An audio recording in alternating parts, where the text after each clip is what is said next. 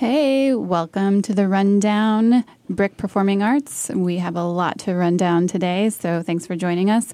I'm BJ, and I am here with my co-host Elizabeth. Say hi. Hi. Producer Mark, of course. Mark, are you with us? I'm with you. Hey, Mark. And we have a special guest in the studio today, Tatiana Pandiani. Welcome, Tatiana. Hi. You are a Brick Lab artist. Your Brick Lab is coming up in the spring, and the music we were just listening to is part of the work, I believe. It was beautiful. Can you tell us what that was? Yeah, that was a song by Jacinta Clusellas, who's the composer and lyricist of this musical. And that was one of the songs from her conceptual album called El Pájaro Azul, The Bluebird. That was beautiful. Thank you for letting us play it. So we, for everyone who's listening who has not heard of I'm sure you've heard of the Brick Lab program I talk about all the time. Elizabeth, have you been to any of the Brick Labs this past year? I went to Martha Redbones. Okay, cool. And I went to the most recent one, Layla Bucks. Great. Mark, have you been to any of them? Have you? It's all right. It's all right. I have. Okay. And I can't remember. I think it was a woman that she performed almost like a mime. Oh, cool. I think. Love a few it. years ago. Yeah, it may have been before me. Yeah. Anyway, so the Brick Lab, it's such a fun program for all of us here at Brick. We invite performing artists into our artist studio for 2 weeks, and they can work on their work, theater, music, dance, interdisciplinary. I always say to come in with questions about the work that you need to answer and to use the time to answer those questions. It culminates in works in progress showings, and it has support from our production team, from me, from Elizabeth. It's really, really my favorite program here, and Tatiana has one coming up in March, I believe. What are the dates? March 8th and 9th. Yeah, and can you tell us, so it's called Azul Otra Vez, Blue Revisited. Is that correct? Yes, Yeah. There was a title change. We recently changed the title, so I guess the Brick Lab is already working because we're already asking all these questions. That's great. a new title. So we've been working on it for a while, but it's the first time it's going to have that one. That's great. So tell us a little bit about it. I was so taken with it back when you applied, and I'm still taken with it. And I would love for you to tell the world a little bit about the piece. Yeah. So it started from that conceptual album that we just heard. So Jacinta was inspired by a short story by Rubén Darío. Rubén Darío is long dead now, but was a very important writer from Nicaragua and was sort of a man ahead of his time in many ways. He was living in the 1890s and writing in Spanish and in French. And he has a fictional character called the Poet in many of his stories and in many of his poems. And it's really him looking at himself and the life that he was living at that time as an artist. And in South America, he lived in Chile, he lived in Argentina, he lived in Paris for a little bit. And especially in South America at that time, it was like a time of a lot of change, sort of late industrial revolution. And so a lot of his work has to do with the artist living in times of change. And that sounds relevant. yeah, and so she, was inspired by one short story in particular called The Bluebird, El Pájaro Azul, and wrote a conceptual album. I would think now it's been out for maybe 4 years, around some of the imagery that he left behind, the character and the themes. And so then she thought there was more there, and we started collaborating and figuring out if we could sort of bring in more of his short stories. And that was the beginning of that, yeah. That's great. So you really used the concept album as a jumping off point, but that was based on Rubén Darío's poetry. Yeah. Great. Yeah. Awesome. And what has been the biggest roadblock for you so far? I think for me, I've directed several musicals before, but this is the first time that I'm working on something that's completely new, and it's in development, and it's been a challenge to get used to the pace. It's very slow. Writing a musical is a slow process. And for me personally, I'm used to directing, and it's pretty fast. It's like 3, 4, 5 weeks of rehearsal. You have to make a lot of decisions very quickly, and this is a completely different pace. So that's been a personal challenge. But I think that for us as a team, we have 2 big questions. One is the issue of language. So the musical is bilingual.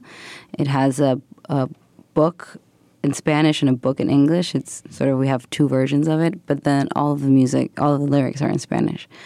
And I'm interested in figuring out how you do that, especially now, especially in a city like New York. So many people live bilingual lives, multilingual lives, that it feels like we should be able to do performance in that way as well.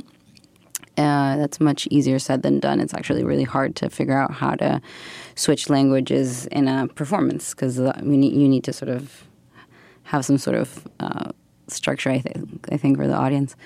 And then the other question that we have is, when adapting something that's so old, and that was in a time when different politics, different demographic, different ideas, we sort of really run into a lot of questions about what we update, what we don't update, sort of what's the lens that we're putting on it. It's been 130 years, right? So those things come up a lot. Do you have examples of a lens or a perspective that is from that time that, as you're working on it, you're like, ooh, that's maybe not of the time anymore? Yeah. Well, it's funny. A lot of the things that are actually powerful and we want to keep are things that have to do with immigration and the economy and finances and these questions that he's asking. At the same time, he was a man and wrote like a man of that time, and so all of his female characters and all of the short stories are what feels like sketches.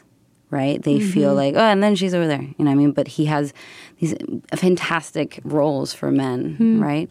Yeah. So part of our work is, I think, doing justice to the female voices in his work. And what's really exciting is that our team, the book writer is Melis Acker, who is a woman. Jacinta wrote the music. Our choreographer is Paloma Munoz. And I'm directing. And so the 4 of us are all women, and so we're confronted by this all the time.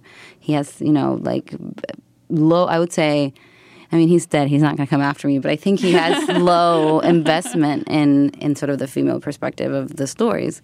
So that's something we have to ask all of the time.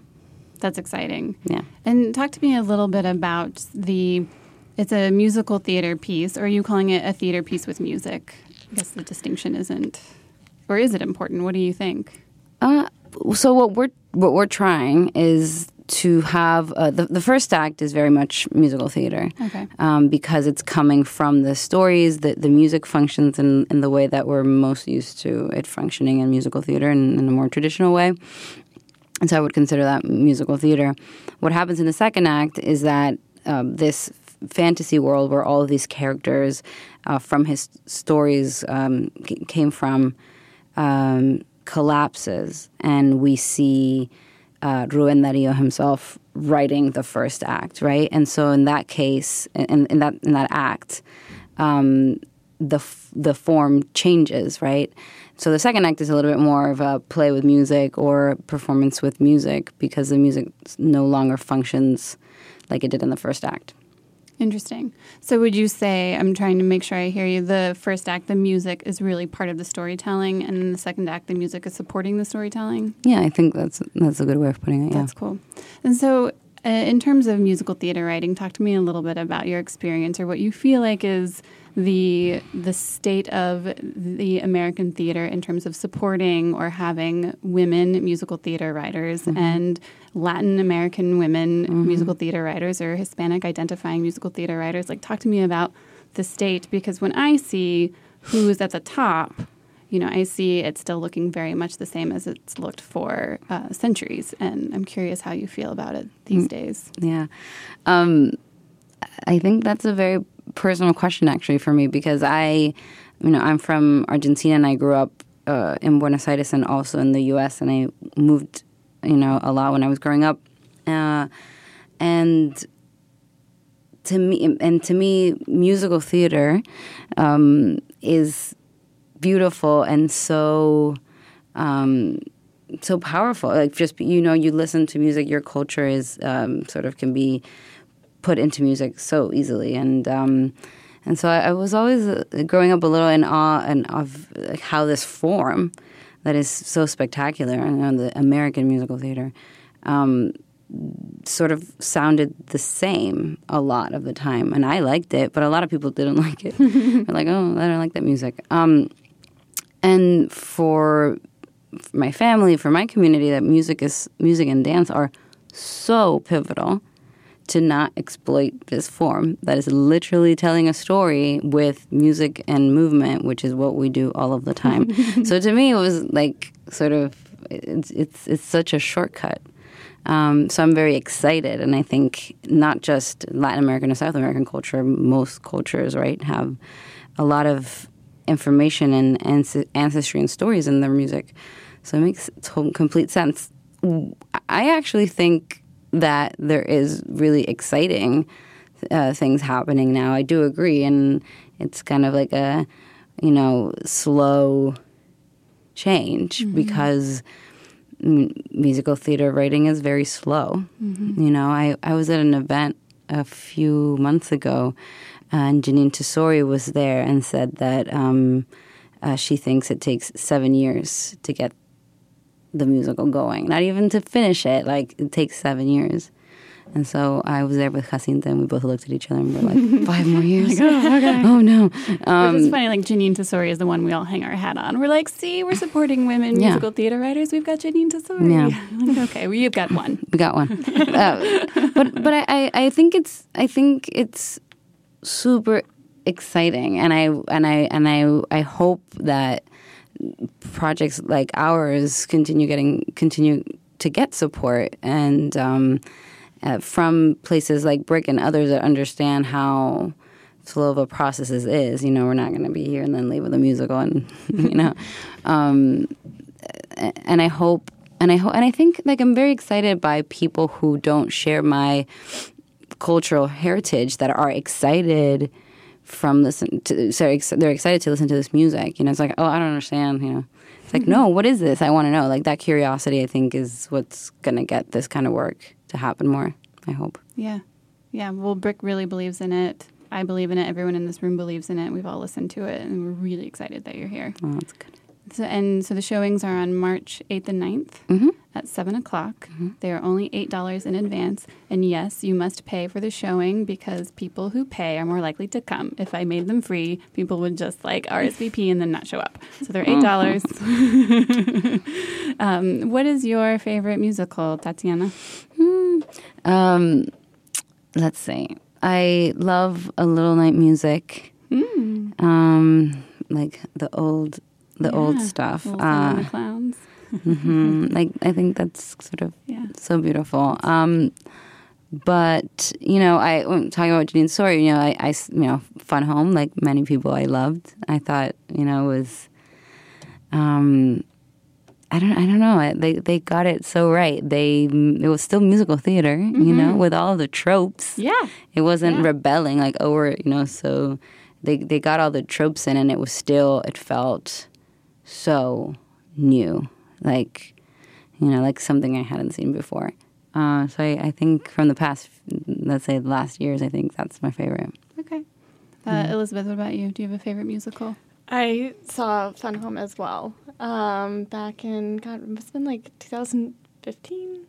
Yeah. Sure. But I fell in love with it too. And it was really interesting. I had just finished reading the graphic novel as well. So it was really cool to see the story in a completely different light. I loved it. Yeah. Mark, do you also agree that Fun Home is the best musical of the past 5 years? I never said that. I read the graphic we're novel. collectively saying that. Okay. It's done. I saw Chorus Line when I was really young. Yeah.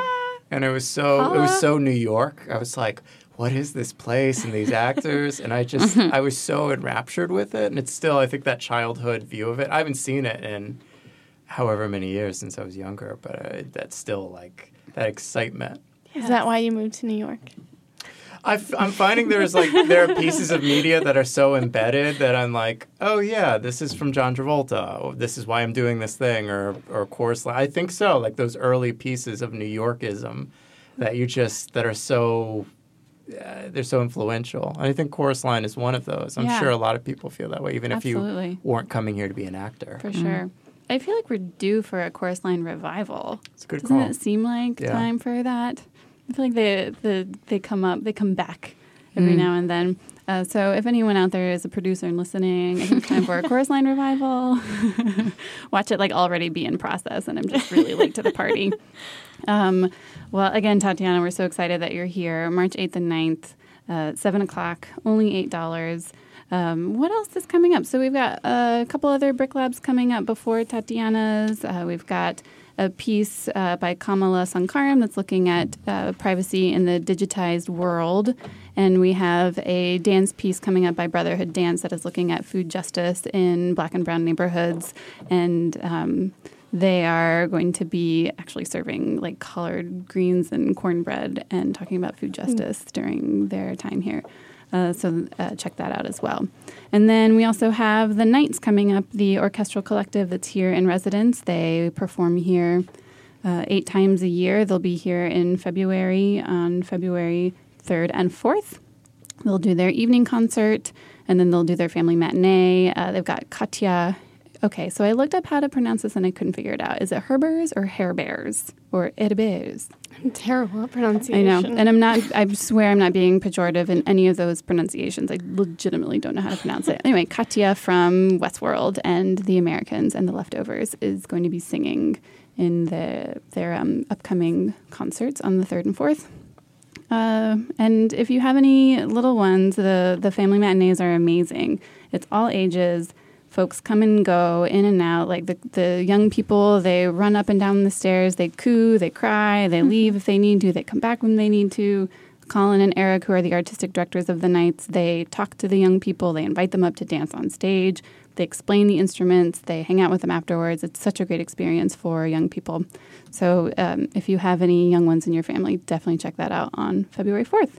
And then I think we announced Brick House Sessions. We did. Elizabeth, what's happening? We announced Brick House Sessions, and tickets are on sale as well, and they're selling very well. So that will kick off. It's about an 8-week program, and it kicks off on the 22nd of February with Macumba and Mandingo Ambassadors. And actually, the Nights will play the final show. That's right. Which will be on April 12th. And they have this great trio called the Black Sea Hotel that will be opening for them. But yeah, this is our 3rd year doing the Brick House Sessions. And it's a great experience. We always have, an opener on our stoop and a DJ before that. And then everyone makes their way into the ballroom for the headliner. But we have really great acts lined up. So yeah, it should be exciting. Yeah, more to come on that. Thank you. So we always close every episode with a personal question or things that we're thinking about. Elizabeth, do you have the question of the day? I thought, well, it's Oscar season. And I thought maybe we could talk about what everyone's favorite film so far, what they think might win Best Picture. Okay. I love seeing all the nominations for Best Picture, or I try to. You make sure you see the film? Yes, all the films that are nominated for Best Picture. So I still haven't seen, I don't think the official nominations are out yet, but based on the Golden Globes, I still haven't seen 3 Billboards, which I'm dying to see this weekend, because I have a feeling that's going to be my favorite. Okay. But from what I have seen, I really loved Call Me By Your Name. Okay. So I wanted to hear what you guys thought. Thank you for that question. Aren't there 10 movies that get nominated these days? Mm-hmm. So that's a lot of movies to It see. is a lot. Yeah. Yeah. But major shout out to Martin McDonagh. I have not seen 3 Billboards yet, but I'm a massive Martin McDonagh fan. He actually comes from the theater world. So thank you, Tatiana's like, yes, my theater girl across the table. She's like, preach, BJ. What about you, Tatiana? What are you excited about? I haven't seen 3 Billboards either. So I'm hoping to see it soon. Who else is? I don't know who else is on the table. Lady Bird. Thank you, Mark. Thank you Shape for of bringing up Water. the woman director as we're all talking about the man director. I really liked Lady Bird, even though I felt like the hype was really high. You know what I mean? So everyone was like, "Oh my god!" And then I went to see it, and I thought it was beautiful. But it was one of those things, that happens when people try to oversell. But it reminded me a lot of Juno, which came out when I was much younger, and it was like a movie. I was like, "Oh, this is so weird and warm," and that's what Lady Bird felt like to me. I liked it a lot. I'll have to check that out. Didn't that director, I keep hearing that the director keeps getting snubbed by awards, and maybe she shouldn't be. It's Greta Greta. Gerwig. Okay. Although it did win at I forget what it won. I think it won. It won best, how they lump it in as best comedy or musical. I just don't think she's getting, She as a did. director. That's the film. She's not even getting nominated, is what I heard. So it's not hard to believe. No one quote me on that. I'm not looking at the news on my phone right now. So, I totally spaced that it's Oscar season. When Tony season comes along, though, okay, those will be. I'll join you in that conversation. Okay. Thanks everyone for listening to the rundown. Did we miss anything, Elizabeth? I know we had a lot to make sure we told people was coming up. I think those are the main things. We'll also have the second open festival in April, but that's not for a while, so we can talk about that more to in the come. next episode. That's right. The main thing is come see Azul Otra Vez, Blue Revisited by Tatiana and her team. And Tatiana, will you tell us what we are listening to on our way out? It looks like we're about to play something else from Jacinta. Yeah, you're going to hear a little bit from Remanso de las Estrellas, which is another song from Jacinta's album. And this one is in a moment in the show of travel, where the artist leaves home to find a better place to make his art, which I think a lot of us here might connect to. So this is Remanso de las Estrellas by Jacinta Crusellas. Thank you, Tatiana, and thanks for listening to The Rundown. Thank you.